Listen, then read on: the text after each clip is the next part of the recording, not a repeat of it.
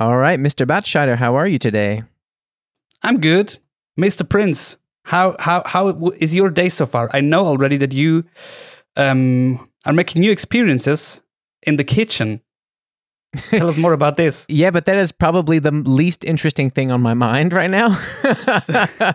I made some soup, but what I really want to talk about is the fact that we just dropped this cool new video yesterday, and right now, today, what we're trying, like people who are listening to this on the regular release time on Thursdays don't maybe have missed this, but today we're trying our very first live episode in a sense. So for people who follow us on Instagram, they can see, or on Twitter, they're going to see when we open up the Clubhouse app and allow people to sit in and listen to these conversations as they happen, like before they're even edited or cleaned up or anything. So that's pretty exciting. Just raw. Just really raw, man.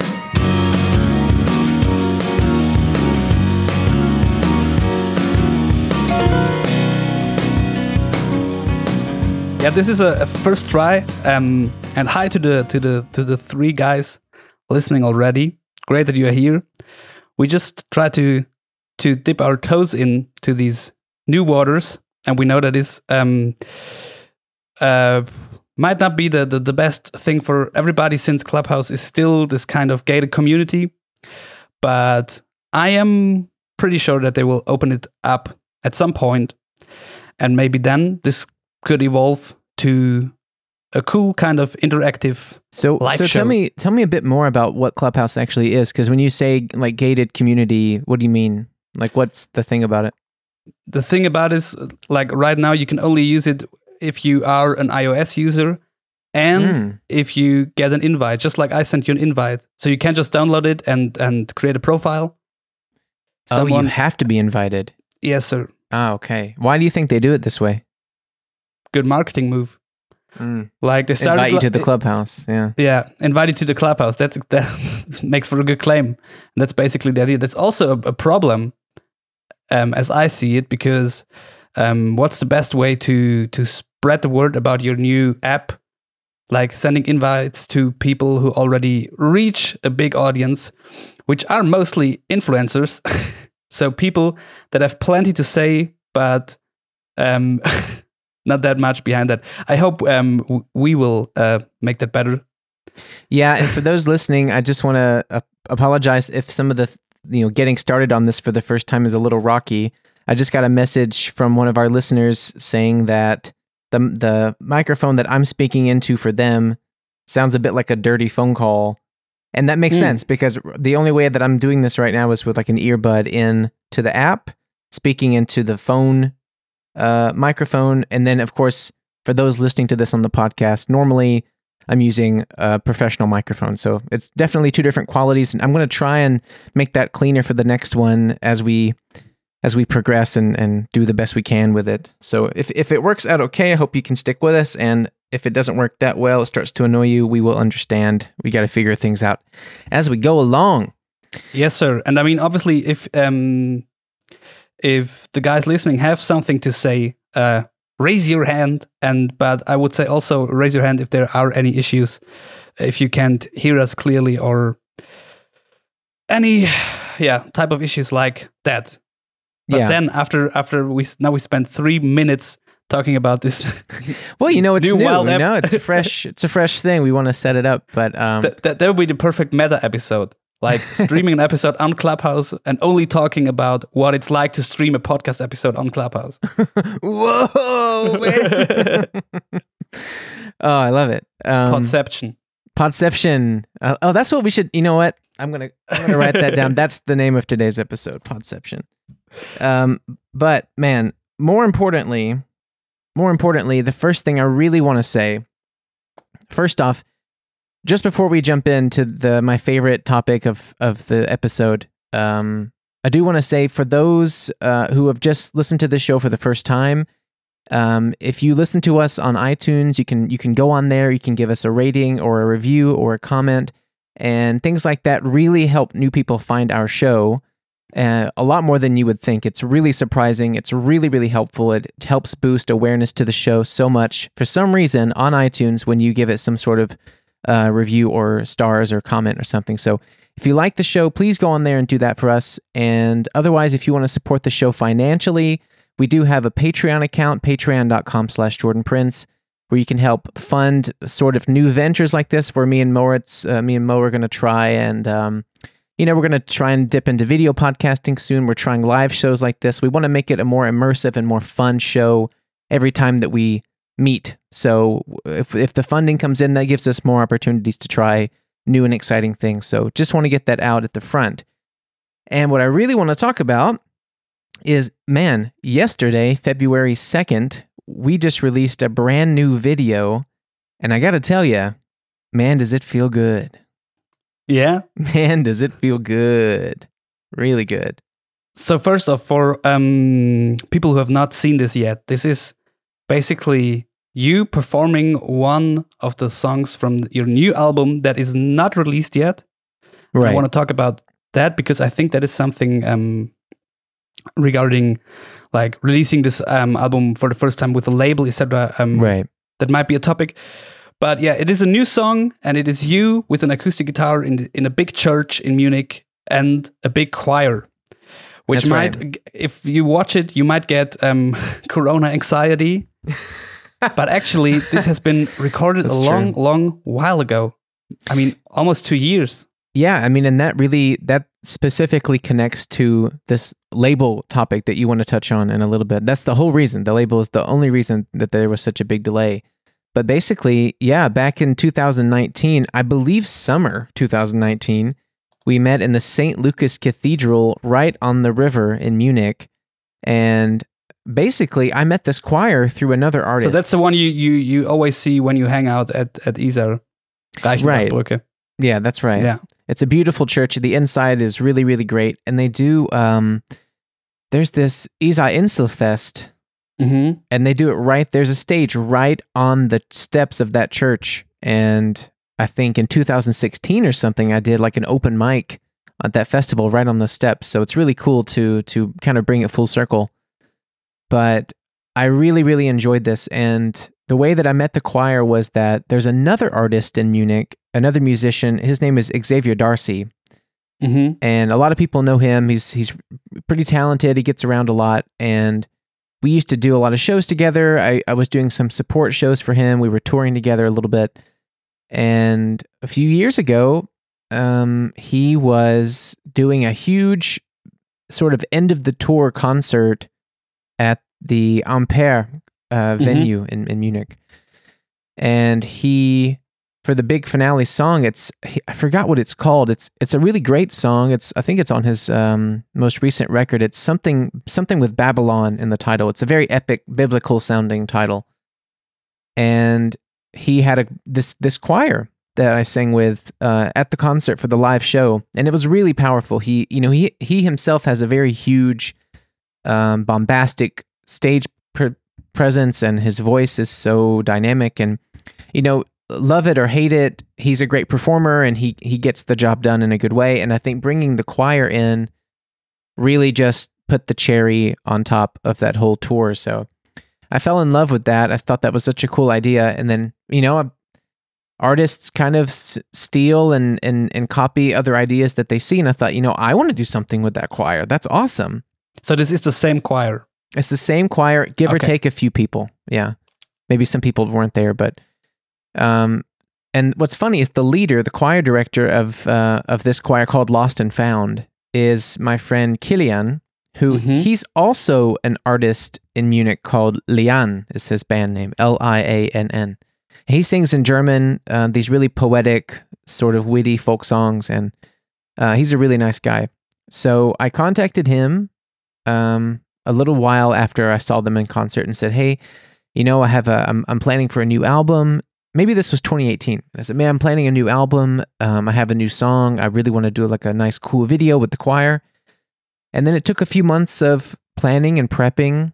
We met in their rehearsal space in Munich, also near that church, really not far from that, like a short walk, and practiced in this sort of auditorium room together for a few weeks in a row. We met, we did the song maybe 5 or 10 times, and then they would do their own stuff, and I would come back the next week and do it again. And then we had to schedule the date and find the right location. I hired this really, really talented cinematographer, and his name is Joel, I think, Haid, Heyd, Hyde, which is my father's name, Joel. So that was cool. And man, he was just so helpful and supportive and engaged with the idea, and so easygoing, great ideas, really intuitive and quick thinking, and he sees a lot of beauty. I think the video would not be really what it is at all without his vision. He really had the whole concept pretty much from the beginning once we had the location booked. And the church was really easygoing about it. They even helped promote the video on Instagram, which I never saw a church using Instagram before. That's kind of cool. Is it a Catholic church? I believe so. Must be. It must Bavaria. be. Yeah, that's what I think. St. Lucas. Or Zankt. Protestants were never allowed to build huge churches in Bavaria. Yeah, they wouldn't be allowed to do it. It's actually Scientology. And performing there released all my thetans. But no, I'm pretty sure it's Catholic. And yeah, they were really cool about it, and we shot it all. We did 3 or 4 takes in one day on some summer afternoon. And yeah, that was basically it. And then I sat on it for a while, and actually one of our listeners, Tim Hecking, who for those who listen to the show a lot know I've mentioned him a lot, and basically he's my go-to music guy. He's mine and Mo's friend for years, and I work with him on everything from Parade to 12 Songs to the Deer Jump to the new album, everything. So if I can, I always work with him. And the track was completed live, but there were some issues with it. I wasn't totally sure what was up with the track. Some of the things weren't perfectly matching. And of course, I sent it to the master. I sent it to Tim, and he cleaned it up in a really tasteful way. It doesn't sound tweaked or affected at all, and it's just really, really, really subtle little moments here that he fixed, and only if you were with him in the studio as he did it would you notice that there was anything changed on it. But everything sounds great. But regarding that, since we do this kind of interactive thing, and Tim is here, because I would, maybe in a minute or two, I would be super interested in hearing his take on the outcome of this video, because I wondered about a few little things regarding, I know the mastered song that will be on the album. I know the harmonies you thought of, and we also practiced them in our trio for this song, Daily Bread. Yes, exactly. And so it could be probably fun to hear a take of Tim on how what he thinks of the outcome of this live performance. Yeah, Tim, if you've got time and would be interested to talk, would you be interested in doing that? He raises his hand. Okay, so Mo, I need to take out my headphone and put the phone to the mic, right? Yes. All right, 1 second. Tim? Can you talk, Tim? Hello. There we go. Thanks for having me. So what was your question again, Mo? Like what would you want to ask him? Like I'm interested in what do you think of the outcome of this interpretation or this live performance of this song, regarding you being the mastermind behind the version that will be on the album? Yeah, well, I wouldn't use the word mastermind, because I had nothing to do with the recording and everything. So it was all nicely done, So I was super happy with that.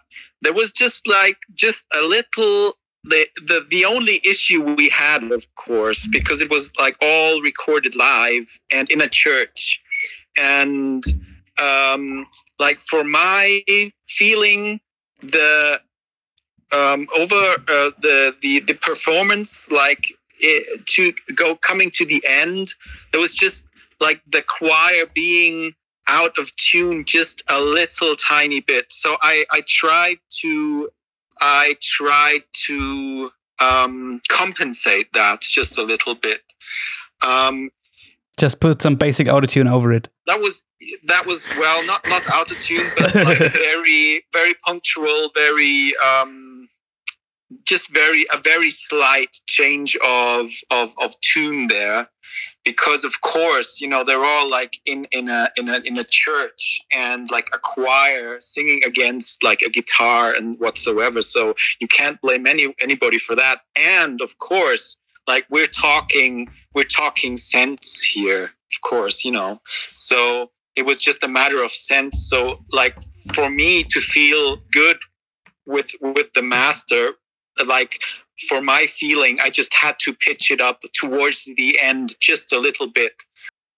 Hey, Tim, just for those who don't understand a lot of music lingo, could you just explain what cents are?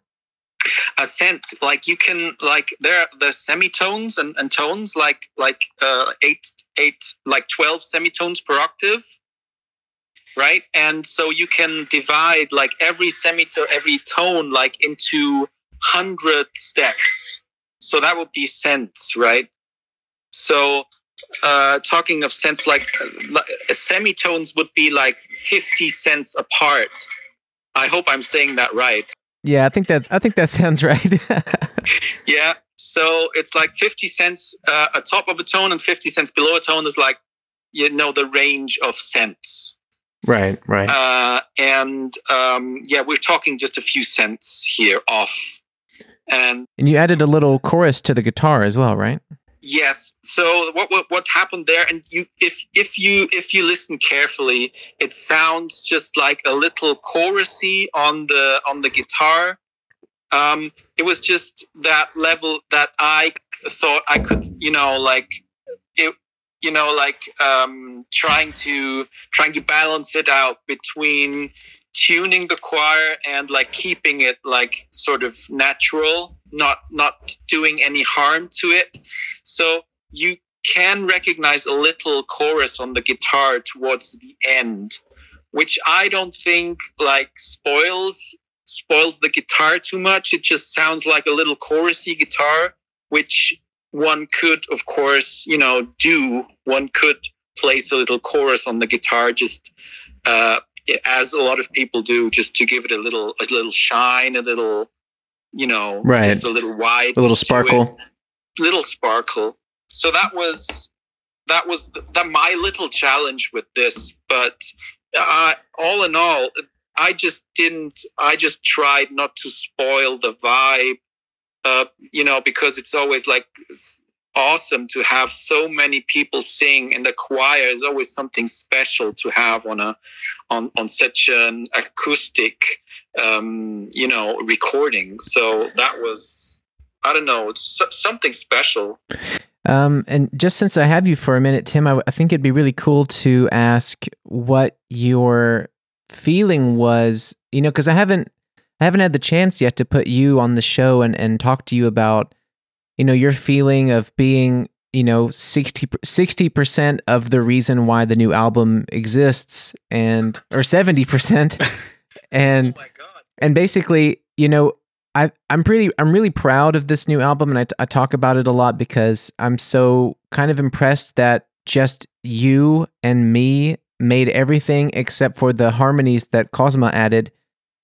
And she's important too, but it's just, you know, all of the instrumentation and all of the arrangement and all of the mixing and stuff, that was all, I mean, that was mostly you, but just us sitting together in the studio together. And, you know, I would love to hear a bit more, like, what was your impression of working on this record in this way, as opposed to the 12 songs album where we had this huge team of people, and, you know, thinking about how Daily Bread will sound on the album, and, you know, some insight from your perspective as the producer.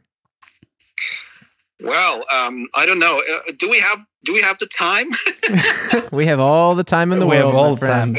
You know, I love like talking about production, but like I'll try to keep it, you know, just a little shorter. Maybe. Well, just to reference, you can talk as long as you want to, but maybe before, if it gets too technical, we can mute you whenever we want to. Right. We can mute you, yeah.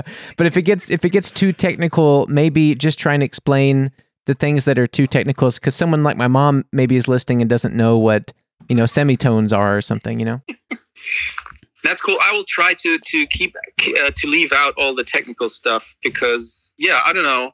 I'll just keep it maybe human. I don't know. Yeah. It was for me. It was like a very human experience, like both ways.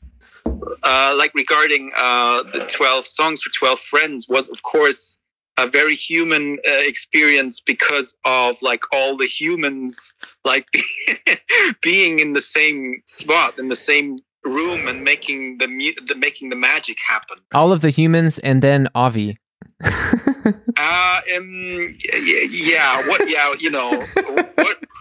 you thought what was his name?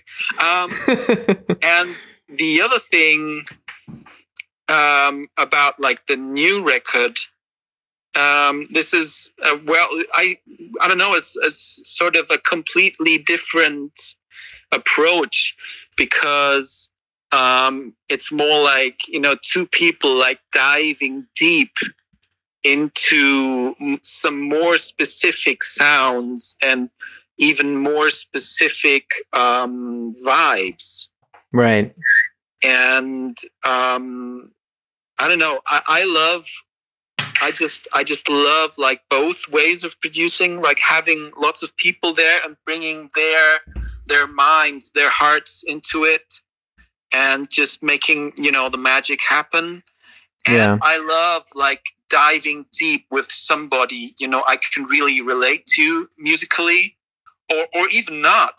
Just getting new input. Because I can remember like you having very specific thoughts about sounds, about snare drums, about like how dry they should be. And that was something I hadn't really produced yet, in that extent, so to say. And that was just a very one could actually argue it's a lot like diving, like cave diving, you never know what's waiting down there. It maybe it's frightening a little bit, but all in all, it's just pure magic and pure I don't know, like beauty. Oh, I love that description. Like cave diving is such a good description of what that felt like to explore all these crazy textures and sounds when we were making this new album. Yes. That's such a good description. I don't know. I think it was just yesterday that I was thinking back about the times where we both were like sitting here and like diving really deep, and I just thought, man, it's been so long since I've dived like deep with somebody, like really, like musically or or actually into caves. Actually, yeah. Of course, as I am a studio owner, and I dive every day, maybe more shallower than the other times, but but of course it's like always I presume like you always can dive deeper with somebody like at your side. I don't know, maybe just to pull you deeper somewhere, or somewhere you haven't been yet or something. So it's always like more intense. Yeah. If there's someone like accompanying you and sharing like the same dive somehow. And do you have a song in mind from the new album that you would say was one, maybe the most challenging, or another one, maybe your favorite to work on? Funny enough, like from time to time, lots of songs come to my mind, just like flashes. But the one I always think of is "Take the Trash Out." Oh yeah, this one's the title's been changed to "How I Go Down," but that was the original. That was the original working title. Was "Take the Trash Out." Working title, and I don't know, because this somehow created just such a crazy picture in my mind that just burnt into my mind, into my, you know, when I'm thinking of your new CD, this picture comes to my mind of this, you know, this picture we painted with this song. Yeah. There's so much crazy stuff in there, and I just can't wait to have this song come out somehow. It's like this like psychedelic desert, right? But since it's not released yet, could you describe this crazy picture you guys have drawn? At least. I would actually I would be curious what Jordan's picture is, if it like differs a lot of mine, but I would be very curious. For that song? Yeah. Oh, for How I Go Down, I see a psychedelic desert, like an acid trip in the Sahara. Oh yeah. Mm-hmm.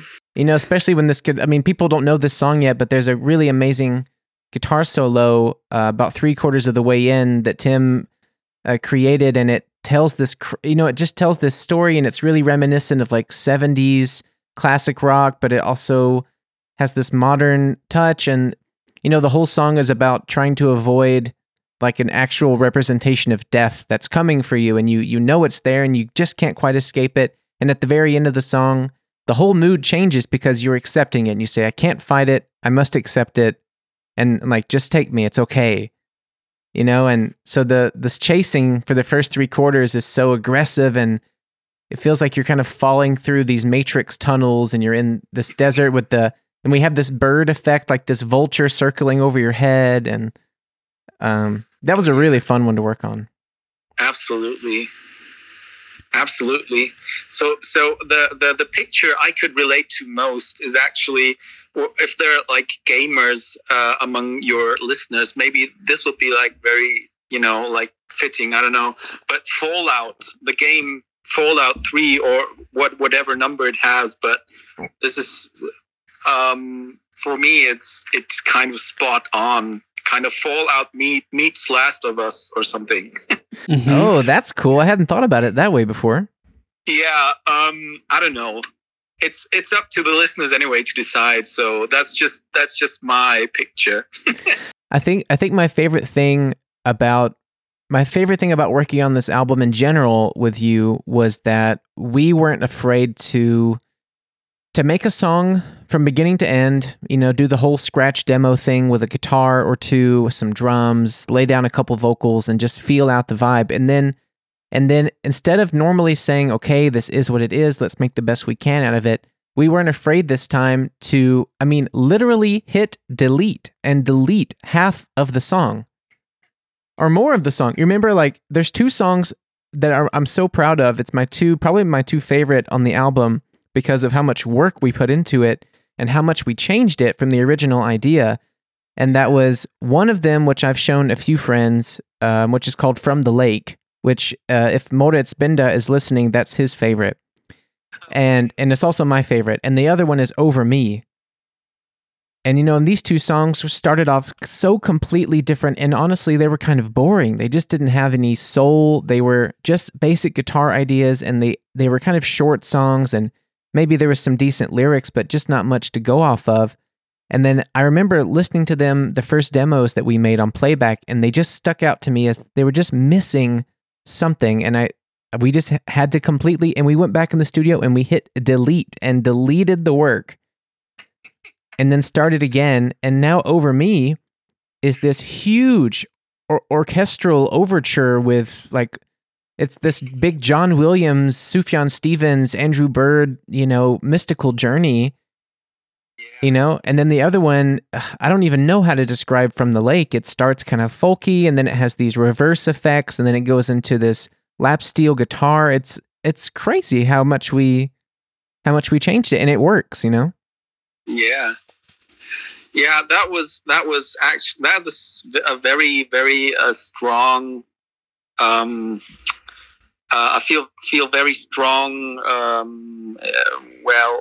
How should I say? Not emotions, but this was like a very, even for me, like learning a lot about where songs can go. In my job, it's most of the time it's like, getting a beat together, getting some chords going, like building it up and building it, and ripping it down again, like 1 minute and 30, and that's almost it, like get to the point and get off it again, something like that. So, and just diving back into this world, like building something that can go like anywhere was kind of a relief for me. It's not, you don't have to bring it up. You don't have to like build it and then, like the climax, and then you bring it down again to the end, and that's the song, Right. So you can just build it and it can go anywhere from there. And that was kind of a wholesome experience. Definitely. Yeah. I think it was a lot of learning for me to see what, you were capable of doing, and hopefully in a sense it was also, like you said, some learning for you to think about where structures how the rules can be bent in a sense, Yeah.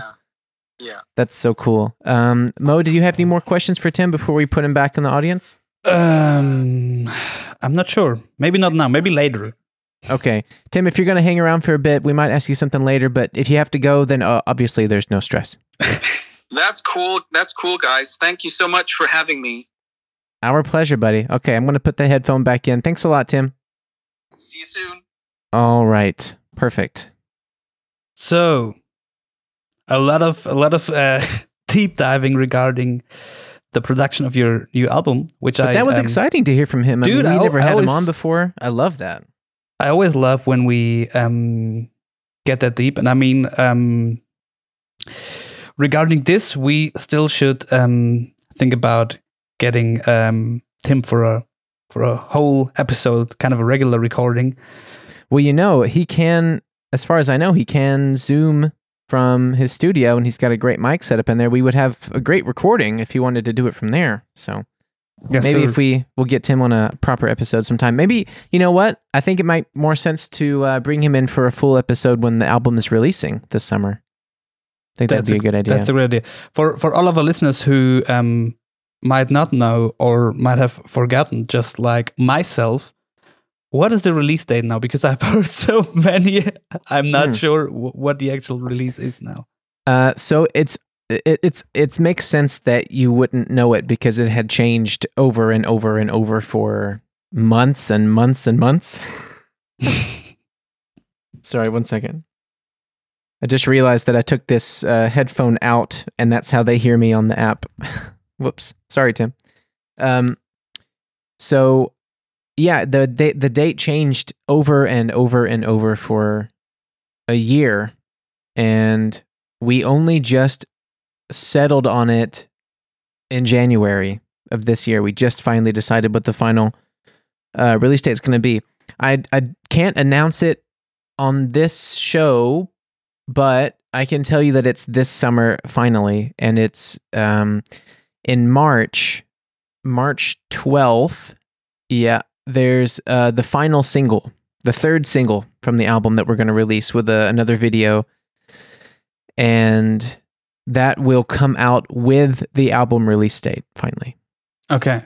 So we can say it, and if you can wait till mid-March, we'll say it. I mean, I'll tell you off air, but on here I shouldn't say just yet. It'll come out with the single. Okay. I'm very curious and looking forward to that. Yeah. So man, that is your new video with the choir from St. Lucas Church in Munich. We're gonna put a link. We'll put a link for it in the description of this show. And I did send you a little clip. I don't know if you want to. I know that we're live with Tim, but I don't know if you want to set a marker so that we can play the clip here, unless you want to do that at the end. We can do that. Okay, let me do a little setup.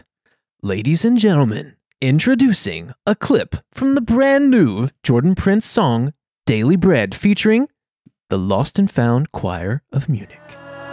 Yeah, I wish I could be cool like that. I wanna close my eyes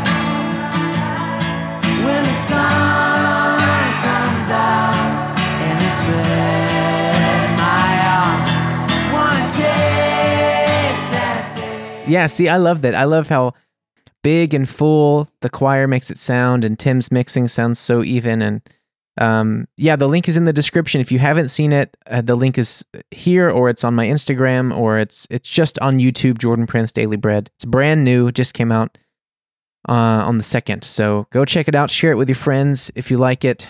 And it's a very family-friendly video. It's just a nice, good, wholesome ballad song with some beautiful young people singing on it. So I'm very happy with it. And I got some really nice feedback yesterday when we dropped it.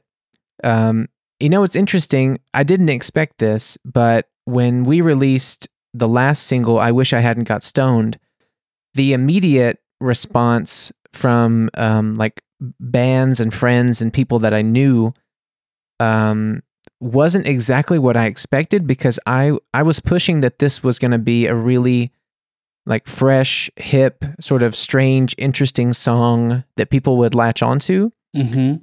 And it didn't by any means fail or something, but it didn't return what I thought it would, not in terms of numbers, but in terms of people's personal feedback. I think perhaps a different title could have justified it better, but it was just almost too silly for people to appreciate the work that went into it, I think.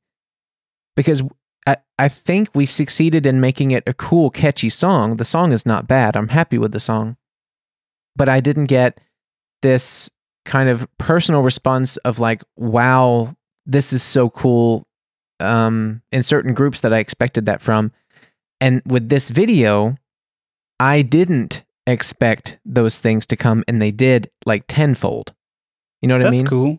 It's kind of weird, right? Like, Yeah. it's great, and I'm really happy for it, but I expected the opposite. I thought a really interesting animated video like this with such a wild song would get this kind of immediate feedback of like, wow, this is so cool. But instead it happened for this one, which is obviously still a lot of work and very beautiful, and I'm very proud, but a much simpler idea, just a live singing video. And man, that feedback came out like really, really quick from people, and so wholesome. And I wonder if that's related to the fact that everyone's under this cold, depressive corona pressure, and maybe people are just a bit more saddened and feeling cooped up and forgetting what life was like a little bit before this, and maybe seeing a video where people are all crowded together and singing aloud together brings a sense of kind of warmth and community, and gives them some sort of joy that they forgot about. I don't know. But that was the impression I got, and so I'm really thankful for that. Yeah, and I mean, for I Wish I Hadn't Got Stoned, still, this is more of one of the more trailblazing experiments that you have on the album, regarding something people wouldn't expect a Jordan Prince song or a Jordan Prince sound after what they might have heard, what you already released before, and probably have seen the show or whatever. Yeah. Plus, I think these, I don't know what it is, but these things with choirs and a lot of reverb and a lot of voices always tend to catch people. Mm-hmm. The harmonies, man. There's something about people singing in harmony that just touches people. I mean, I remember being in the studio and we recorded this song, Smilin', and whenever we heard these layers of harmonies from Cosma, the girl that sang with us, I was just shaken. I was just shook. Goosebumps on goosebumps on goosebumps. I mean, and there's something to that I don't know if it just scratches some existential itch or something like that. Yeah, and I think the single before, I Wish I Hadn't Got Stoned, is, regarding the feedback, is probably more of a live song. I mean, we have gotten great feedback after we performed it already, because a few of the songs that will be on the album we have already played live when that was still a thing a little while ago. And Daily Bread is also obviously a live song, since it's kind of your hymn now, your Jordan Prince anthem. but still, I mean,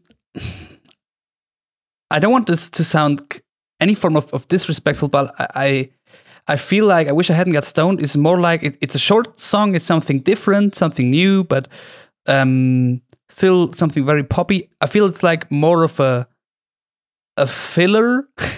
But I get that. That's not meant disrespectful. That works great live after, I don't know, you've had a slower song, maybe a more laid back song, simpler setup, like, I don't know, Smiling, etc. And then you want your set to give a little twist, and you play I Wish I Hadn't Got Stoned live. Guess brings the perfect energy to catch a crowd, etc. Right. And Daily Bread, but you always end with Daily Bread. It's the big finale kind of. Exactly. So this is also a great live song, but I think it is still a it's more personal. It's just exactly. it's a very real personal storytelling kind of song. You know, like there's a Bob Dylan song called Idiot Wind. And you know, that's kind of the same idea where it's kind of funny text and it's kind of catchy. But when I think of like my all-time favorite Bob Dylan songs, I don't think of Idiot Wind. It's just a kind of a silly, funny song like, oh, you don't know this song? You should check it out. But, you know, when you go to bed at night, you're like, what song would I be stuck with on a desert island? I wouldn't choose that. And I think Stoned is kind of that same idea where it's funny, it's catchy, and it got great circulation on the radio. It was just a good poppy little easy 2.5 minute song, 3 minute song. But I think Daily Bread, you know, the storytelling in it, I think people can sense that it's really true and personal, even if they don't get all the lyrics, you know. And in Stoned, who would even listen to those lyrics? It's all in the title. It's just a joke, you know. The cats are staring at me, you know. But with this song, I broke down last night each verse to a friend of mine who's from Atlanta. He had just watched the video and he wanted to know more about it.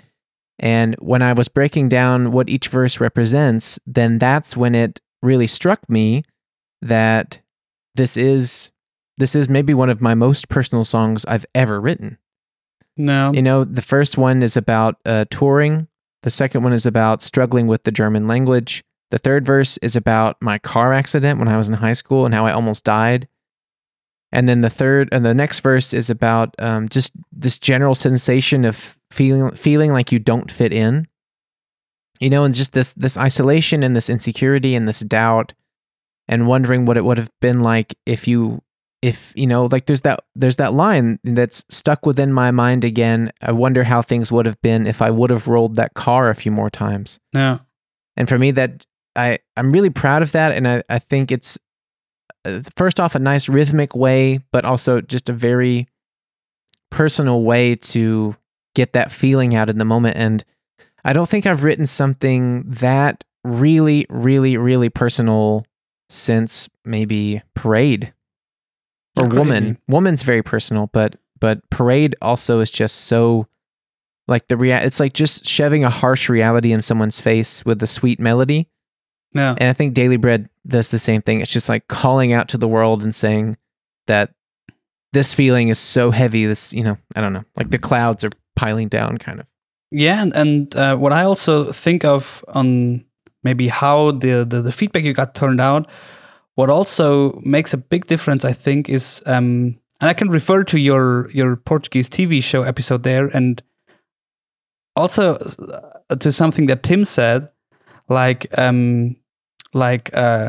repetition is a big part for or makes a big part for earworms, and maybe for songs you remember and enjoy listening. And Daily Bread has that. It's this huge chorus. It repeats over and over again, which is great. Mm-hmm. And with Stoned, I feel like because when you showed it to me for the first time before we practiced it, I thought like, okay, this is great. This is something new. I really love this, but it's kind of packed. And it's totally fine. It doesn't have to short be and anymore. But it's packed. It's so many great ideas packed into, and how long is it? 2.5, 3? Yeah, something like that. And I guess if you really have wanted to, you could also have made a more like poppy, repetitive song out of it. But there are so many, because for I guess for many listeners, there are many parts they could enjoy if you would offer them to them, not that packed, like this in the second verse, this little break with the guitar and bass. We've said there are so many little parts that happen so fast that I guess for many people's music taste, it's just something that flows through for 240, and they say, "Oh, that's a nice little song there." Right, but you have to listen to it 5 times to see all the work that went into it. Yeah. I mean, Stoned is definitely my personal love letter to the band White Denim. If people don't know the first 2 or 3 White Denim records, then you really have to check it out. If you like Stoned, I mean, it's just, White Denim is this extremely unique, progressive rock band from Austin, Texas, and I've seen them live like 5 times, and every time I go see them, the singer James knows me by name now because I've literally stalked them for like 8 years or 9 years now. So, but I'm a huge fan, and that's my love letter to them. And that's, I mean, the biggest compliment I got about that song was my friend Ben from Regensburg. We saw White Denim together when they played in Munich a couple of years ago, and he wrote me a message and said, "Oh man, I love that slapback echo you did on your voice. That's just like White Denim." And I was like, yes, I did it. But I think it's so interesting that you bring up Tim's section of this earworm episode that I did for that TV show, because I just talked about this exact same thing yesterday. There's a colleague of yours at M94.5 named Gabriel. Mm-hmm. And when I was for those who don't know, I was at a meeting there yesterday, and I was talking to some colleagues of Mo's, and they told me that there's someone working there named Gabriel who's doing a story for the station about why earworms exist, and they had my because I had sent you the link for this TV show. They had the link, they had seen it, and so they recommended it to him. And then he wrote me on Instagram and said, "Hey Jordan, I came across your Portuguese TV show about earworms. I really like your research and how you dealt with thinking about it. Could I call you?" And so, dude, yesterday when I left the station, I came home and had a Zoom with Gabriel about this TV show. It was just yesterday. And we talked about, basically, he was really, really smart, like very, very technical thinking about music and theory, and approaching if like major tonics and semitones and all this technical stuff has anything to do with it.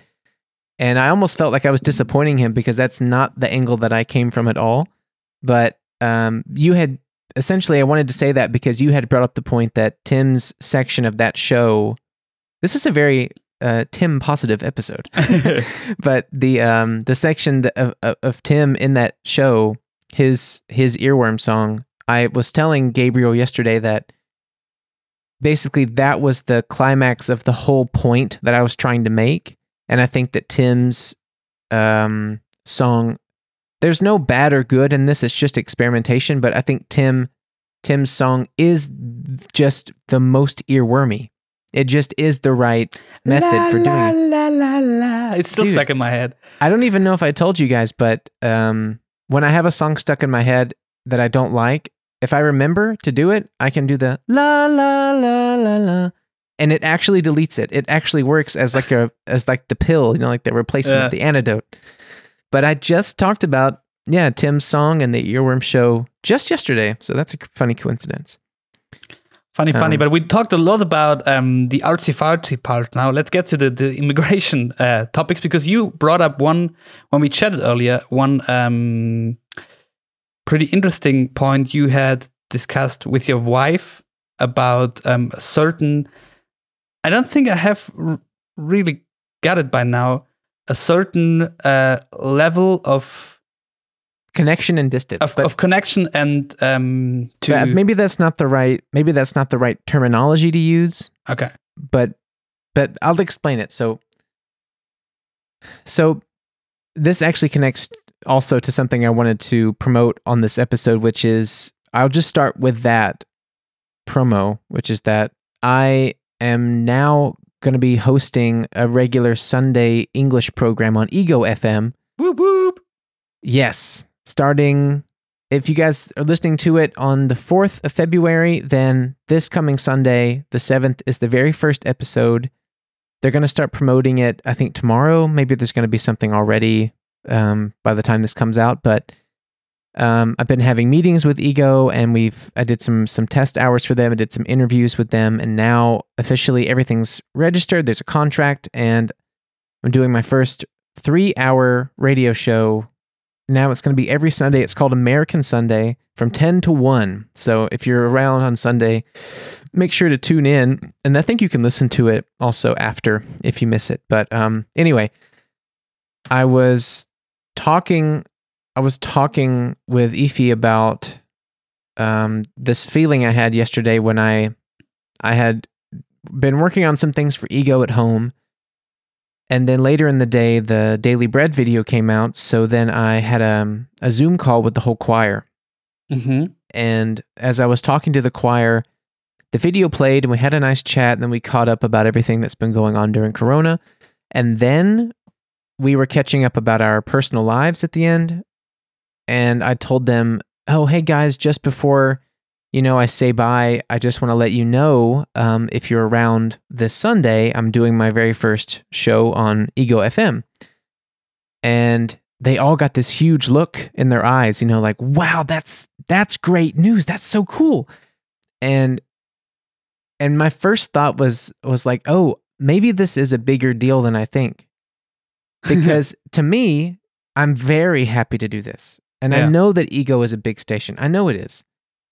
But and first of all, it is a big move for a German radio station on such a prominent spot in the week, like on a Sunday, having a show in English language. Right. It's all progressive, and there's nothing to not be surprised and shocked about. Like, it is really cool, and it's really rare. Like, I'm so thankful to be in that position. Like, that's definitely not the angle that I'm coming from. But, when they had this reaction, it kind of sat in me like, oh, maybe this is a bigger deal than I think. Like, maybe this is, like, I'm really happy to do it, but for me, it just feels like a cool job as opposed to something bigger than that. Feels like, this is a really cool thing. This is nice. No. I'm trying to think if I'm saying this right, but basically, as an immigrant, as I've lived here in Munich for so long, there are certain institutions within Germany that most normal Germans would view it as a large step somehow. For example, like getting into the Süddeutsche Zeitung, right? To Germans, to people who grow up with it, this is an enormous newspaper with a huge outreach, and it's like a staple of society. Like, for me, would be like the New York Times, right? Mm-hmm. It's like a huge paper with millions of readers. But for someone like me who doesn't have that association of it being a huge outlet, the way that I view it when I see the Süddeutsche Zeitung in the newspaper stands, or even when I was in it, I was in it 4 times. Even those times, it just feels like a local paper, like the Corinthian newspaper from my hometown or something. Mm-hmm. You know what I mean? Like, and it's not to shit on the establishment. It is a big deal, and it is a beautiful thing, and it's really great to be in it. I'm so thankful, and everything's cool. But my brain doesn't think, wow, oh my God, I'm in this huge newspaper. My brain goes, oh, cool. I'm in this paper, because I didn't grow up. Does that make sense? Am I making sense? It's making total sense, and I want to add something to that because I think this reception of this is a huge radio station. This is probably, I don't know, a super famous artist or a newspaper or whatever. Also, at least that's what I realize as someone who is German, lives in Germany, and grew up also with this kind of thinking, like, okay, I don't know, Bayerischer Rundfunk is a big deal. People who work there must be the best in Germany, or Süddeutsche Zeitung, or etc. etc. And this perception for me also changed when I started working in media. And you see more, you see it from different angles. Right. So I can totally understand that, and also I mean, what I find funny is like I know a lot of people and friends of mine who have gotten new jobs at, I don't know, Ego FM or other huge radio stations or TV stations or whatever, and also think, hey, that's awesome, that's super nice for them. They're gonna reach so many people, and at the end of the day, I realize, okay, they're probably doing this, but I never listen to their show or something. That's because there is such a huge like media market that right. You could work for the biggest station and have your show there, or make films for a huge company, and many people won't realize that it is a big thing, or even see or hear it at all. Yeah, I mean that's I see your point, but I think maybe my point didn't come across like I mean it exactly. Like I think I also got what you mean. Like you didn't grow up with this tradition of this is a huge thing. Yeah, and like so, this concept, like growing up with it and seeing it in your parents' kitchen your whole life, and thinking like, wow. You know, when you grow up in America and you want to be in entertainment, since the time that you were a baby, your big thing is, oh, wow, I can't wait one day to be on Saturday Night Live. Look at this institution of American entertainment, you know? And then imagine one day you're on it, you're like, oh my God, you're sweating, you're crying, like, I'm on Saturday Night Live. And that should, like, for kids who grow up and want to be in journalism, for example, and they look at Süddeutsche Zeitung or Bayerischer Rundfunk their whole lives, or other stations outside the area, then probably once they get an opportunity to be like a head, like the editor in chief at Süddeutsche Zeitung, that would be like a huge honor and accomplishment, right? But so the argument basically is that I see some things not as big as they probably are. Yeah. And the point that I'm trying to make, which I think is a cool conversation, is that sometimes that's good and sometimes that's very bad. So the times when it's good probably is when it's for things like this, when I got interviewed for this newspaper, or when it was on like Pulse, or when the song plays on like FM4 or Bayern 3, or when I have my own show on Ego. These are all things I'm very thankful for and very proud of, and I can see that they're cool, but it's not scary to me if I don't get it. Yeah, I want it, but for me, it's not this like, wow, you're playing on KEXP Seattle, or like, wow, you know, you're on whatever, a huge, like Sway in the Morning or something, like this huge established, like Joe Rogan or whatever, you know? It's something to me different. It's like, oh, that's a nice thing. That's a cool station. But it's for me, not a institution that has developed with me as a kid of something I'm achieving for. It's just something I'm very grateful for if it happens. And then when it's bad, it's probably more associated with if there's things that I must do in Germany, like if I must deal with, for example, the Finanzamt, or if I must deal with, I don't know, my health insurance. I mean, the paperwork can be overwhelming, but to me, it's still, these things seem like small, like 2-story buildings with like 15 people who just, like in the television show The Office, just like a handful of people, and they kind of just push some paper and deal with phone calls from, I don't know, 50 people a day or something. No.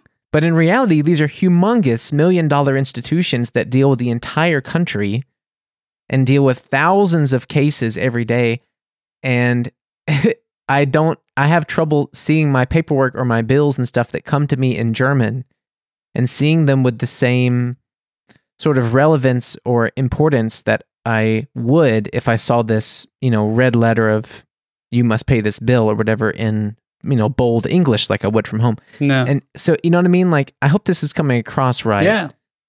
That there's just this disassociation sometimes from things that I haven't grown up with. And I'm sure, or I can assume that is at least mildly common with some other immigrants who go to a place and like, I don't know, there are some things here that I'm really, really connecting with. Like now more than ever, I'm connecting way more with German media because now I'm a part of it. No.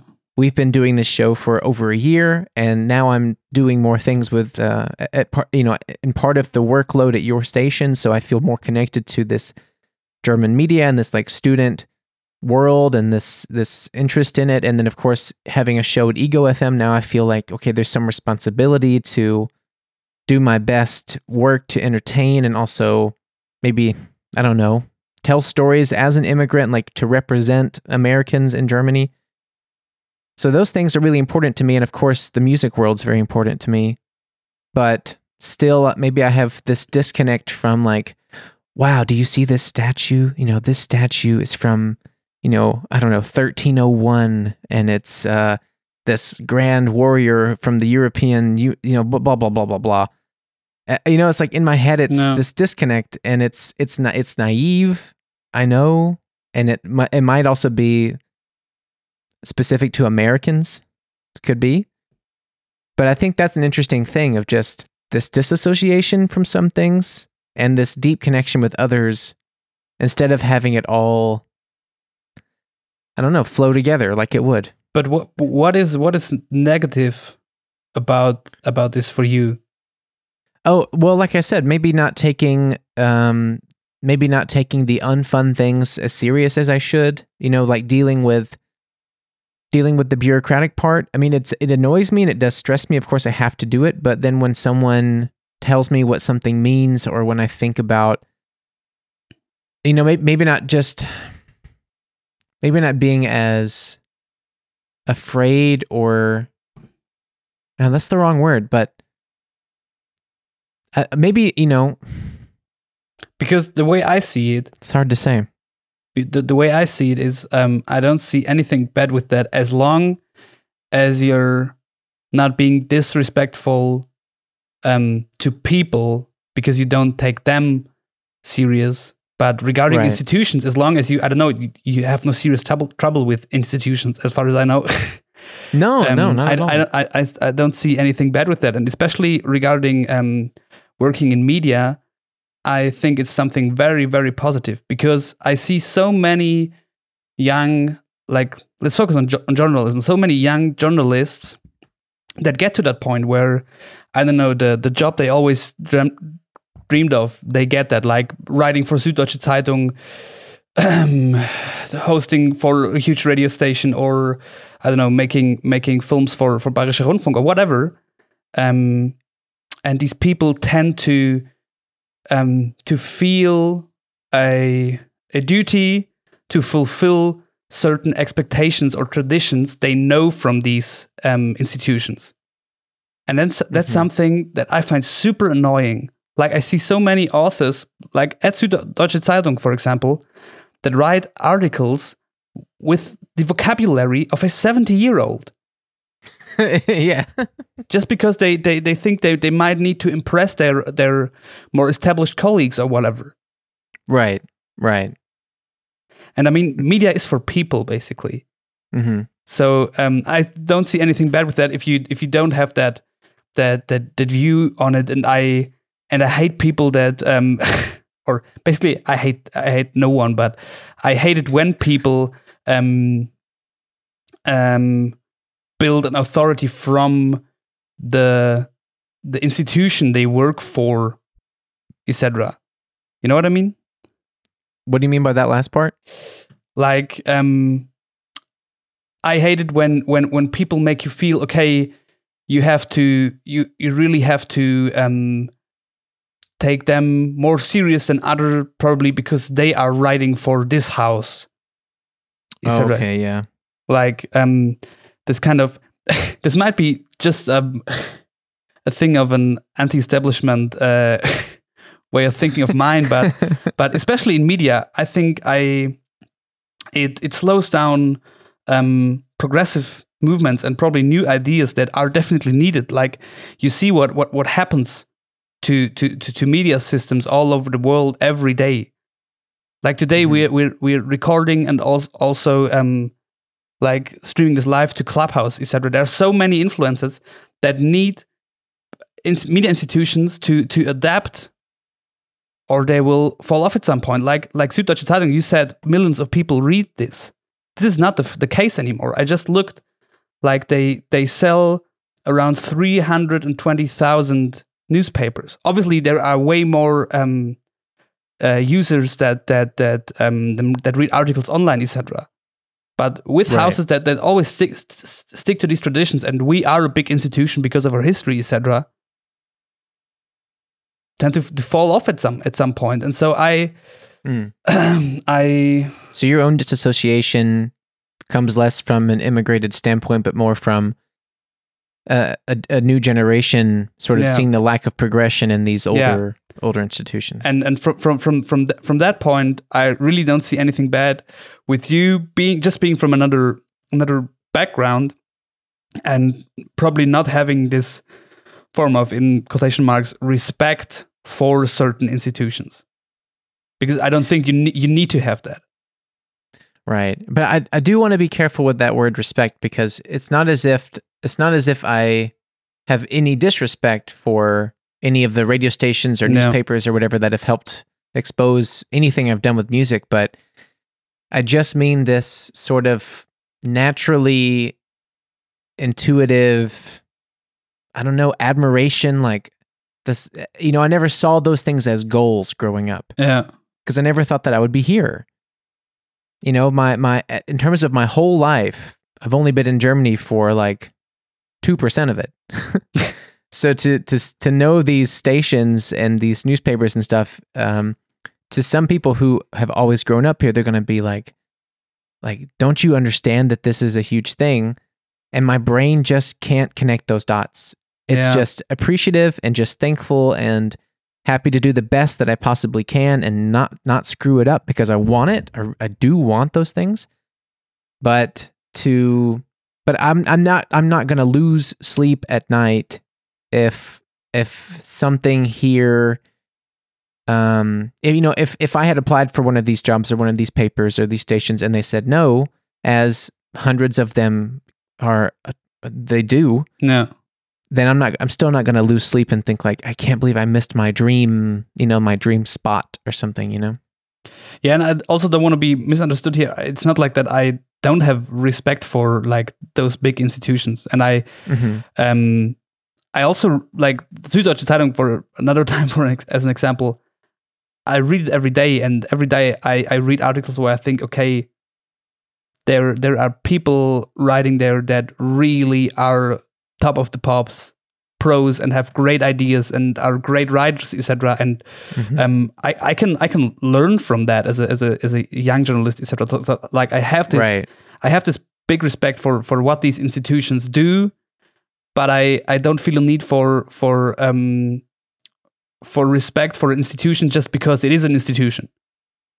Right, that's a great way to put it. Not a respect for an institution simply because it exists, No, but for what the output is, what they say, what they do. no, And I think it's interesting that we both have a similar perspective on that, but for completely different reasons.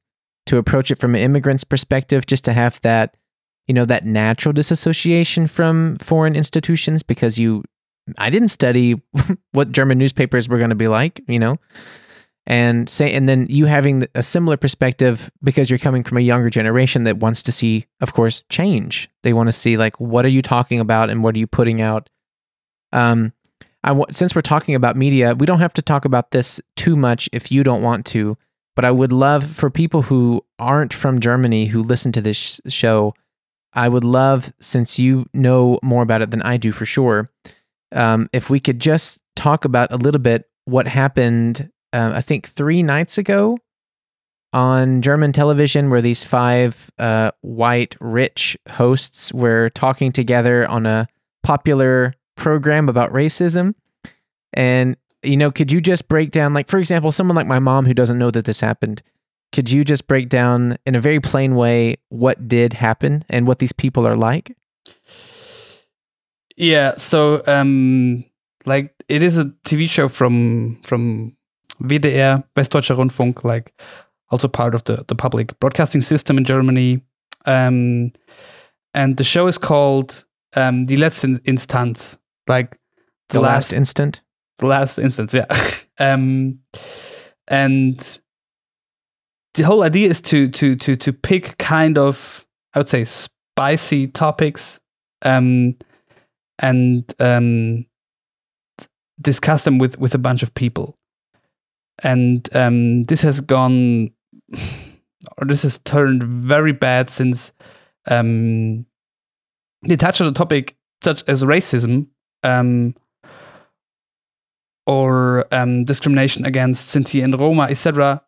Like many discriminations form, and only having people that are clearly not have ever experienced this form of discrimination in their lives. Discuss about like terms that people should use or not use because they probably are racist, etc. And that has gone. So these are really wealthy, famous, privileged people talking about a real world problem with no perspective, no experience, and without bringing any, for example, underprivileged or colored guest from any other country or even from Germany to talk about it, right? Like just giving opinions from unjustifiably, right? Is this kind of what happened?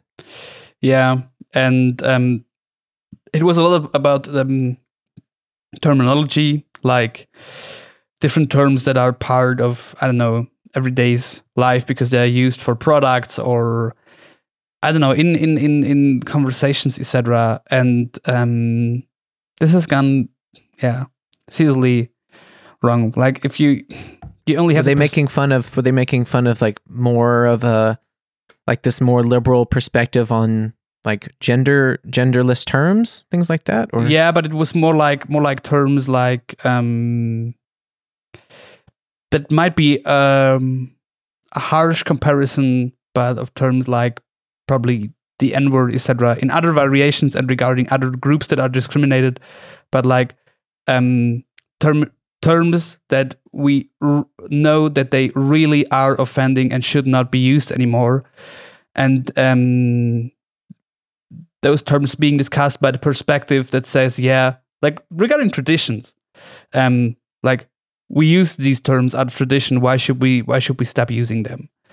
And then many, I didn't see the whole thing, or I saw the whole thing, but a while ago, because what I find interesting about it at all is, and we talked about it before off mic, that the shitstorm about this comes now because this has been, like when it aired last week, this has been a rebroadcast of a show that was aired for the first time like a few weeks earlier. It played weeks ago, and then they replayed it a few nights ago, and now it has the backlash? Yeah. Okay, well, that's crazy that they would... Well, one, do you know why they replayed it? And two, do you know why it only has backlash now? Sadly, no. If you would have given me an hour or two for preparation, I could tell you more about Sorry, this. it just came to mind. Yeah, easy. And probably we can touch on it again next week. And I can do some research, but yeah, this has gone completely wrong. And there were like, I know one scene I really remember is this. I would call her Karen. I don't even remember her name. She's a German actress, and she was basically saying like, yeah, what does anyone want to tell me about prejudices and discrimination? Like, I'm a blonde woman with big boobs. And regarding, and even it is on so many levels, things have gone wrong there from a TV maker's point of view. As she says that, even, I don't know if you've realized that, even the camera zooms out so that her boobs are in the picture. It's on so many levels, things have gone wrong at this show. So none of the producers, none of the showrunner, supervisors, no one said, guys, we have to cut this out. Let's stop. No one. Woo, that looks really bad for just about everybody, doesn't it? Yeah. Wow. Yeah, it does. And the thing is, crazy. like, what was she even trying to say? What is that? What is her point even there? Her point basically was, as far as I remember it, that people should not feel offended so in quotation So marks, easily. Like, she's a blonde woman with big boobs, so she knows how to deal with discrimination. That was basically her point. Oh my God. That's so naive, man. That's really backwards. And but you could connect that with the point we had before. Like, I have an issue with traditions in German media. Like, when you look at who kind of owns and who controls in terms of is sitting in leading positions, like in boards of big media companies, etc., are mostly old white men that are in charge of what is being aired on television, what is written in newspapers, etc., etc. Right. And I think that's nothing new. People just see it more because many discussions we had and many, like, because of your German favorite word, to put it right here, because of the zeitgeist, and more people tend to, which is a good thing, tend to think more about discrimination, right, of many different forms. It just starts to show that this might be an issue, and that this does not represent our society as it is, that these media institutions are controlled by old white men. Like, one tweet I saw after this thing about this TV show we just talked about was a tweet, just a picture of they call it Rundfunkrat. That's probably too much to explain right now how this is formed, but you could imagine it like the board of WDR, like the people that that are responsible for big decisions, etc. And like, in this picture, there are even more men with bald heads than women. To start from there, you know what I mean? Like, in this board, there are even more old men without hair. Doesn't that make sense, though, that there's more bald men than bald women? No, more bald men than women at all, obviously. Oh. That's the point. I was like, of course there's more bald men than bald women. I hope. Oh my God.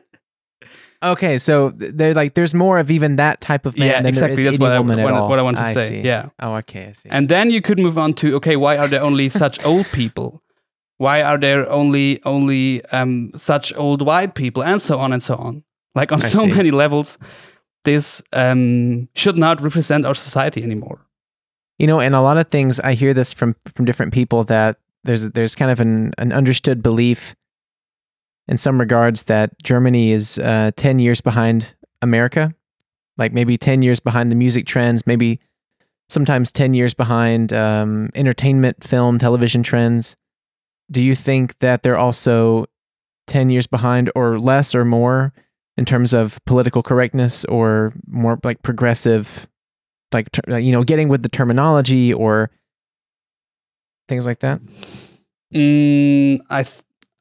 I don't think that fits here regarding like progresses within society, etc. Like, that you could say, okay, there are so many years behind. Like, just look at the US, what happens there? And there are still, it's just another how do you call it? Like another proportional thing, I would say, like, regarding, I don't know, how people of color are represented in public roles, like, or in media, in politics, etc. Maybe to take that as an example, I think Germany is obviously kind of behind because another background and history of how many people of color even live in this country, and what the background is, how they got there, etc., etc. Like, we talked about this before. Like, Americans brought black people to America to treat them like shit. Europeans went to Africa to treat black people like shit. There is a yeah. So Yeah. I think those discussions God. started later, I guess, just because of many people, and this sounds weird, but many people, I think, didn't see the need to touch on such topics for a long time. Like, there is no Black History Month in Germany. You know what I mean? Right. Yeah. It's crazy, man. I just wanted to ask what really was going on there, because I remember, I mean, the backlash is obviously very huge, and I wasn't totally up to date with what really happened. And it just, it's disappointing to see that sort of rhetoric. I mean, it's not surprising, but it's disappointing to see that rhetoric on public television here, because I see it, obviously since the insurrection at the Capitol and things like that in America. There's a big division there, and there's a lot of people kind of taking steps backward in terms of social thinking and public decency, and it's it's embarrassing for Germany to have that sort of program come out like that at all. It surely is, and the what is even worse is it's not like this has been an absolute exception. Like, sadly, there are even more shows. Like, there's this one show called Hard Up Affair, and basically I don't watch it regularly because I don't want to, but like when I do, sometimes, like, every show I feel like, okay, this is nothing more than a approach to spread more of old white man's view on the world for people. Like, just an attempt to spread this one old white conservative position within people. Mm-hmm. And yeah, the thing is, you gotta see, Germany is a pretty conservative state to the day, and what right-wing people do best these days is to kind of build this phantom of a left, just like you have in America, of a leftist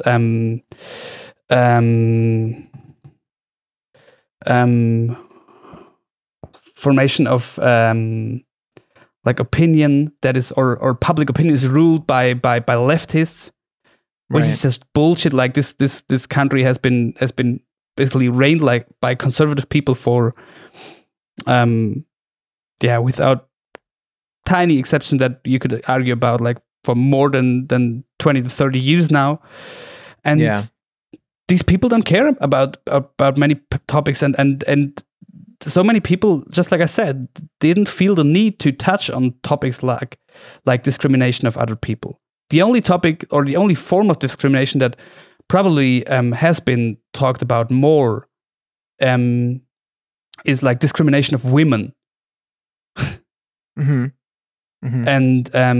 And even there we are not that far. Like, 20 years ago, there has been a debate within the parliament whether, or let it be 25 years ago, about whether rape within a marriage should be a crime or not. Oh man, yeah. I think we talked about that before. That's so wild, man. Yeah. So long way to go. And I don't want to end the show on such a sour note, but I do have to go. So I want to say, first I want to say thank you so much to Tim, who I see is still with us on Clubhouse. Thank you so much for speaking with us today about the recording experience and your opinion and perspective. And we do want to get you on for a proper episode closer to the album release. And I want to say thanks to everybody who joined us today on Clubhouse. It's really cool to try this live show out for the first time. Maybe we can keep it up.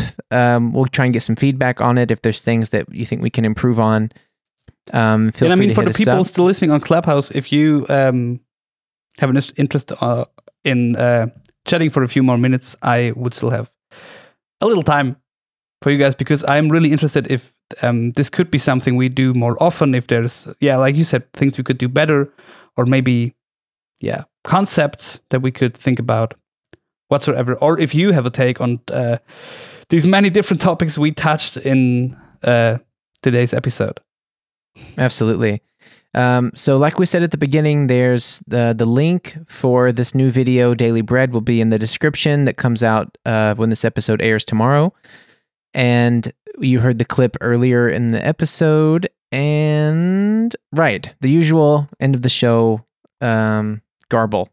Thank you so much for listening. If you like today's episode, please go to iTunes and give us a rating or a review. It really helps new listeners find us way more than you would think. It really, really puts us up there for people to discover us. So please go on there and do that if you like the show. If you want to financially support us for new gear or trying new things out like this, you can go to patreon.com/JordanPrince. And for as low as $3 a month, you can put forward some money to getting new equipment or trying new things out, or even just a pizza night between me and Mo. And you can follow us or write us on Instagram at artsyfartsyimmigrants. We have a channel there. If you or someone you know is an artsy-fartsy immigrant, you can DM us on there. Or, Mo, what can they do? You could also send us an email to podcast@m945.de, and to probably tease people a little bit for next week. Next week, we will bring back an artsy-fartsy guest. That's right. First one of 2021. We have a fantastic guest coming in for next week's episode. So come back. Maybe we can do a live one for that as well, if we can get her set up for it. And I'm really looking forward to that, having finally a fresh guest. We have a whole new list of guests lined up for this year, so I'm really excited. Cool. All right, guys, on Clubhouse, just hang out for a minute if you want. Otherwise, everyone listening to the show the normal way, thank you so much for listening. We love you, and we'll see you next week with a guest. Bye-bye. Look out, baby, the saints are coming through. And it's all over now, baby blue. Artsy-Fartsy Immigrants, ein Podcast von Jordan Prince und Moritz Bartscheider, produziert für M94.5.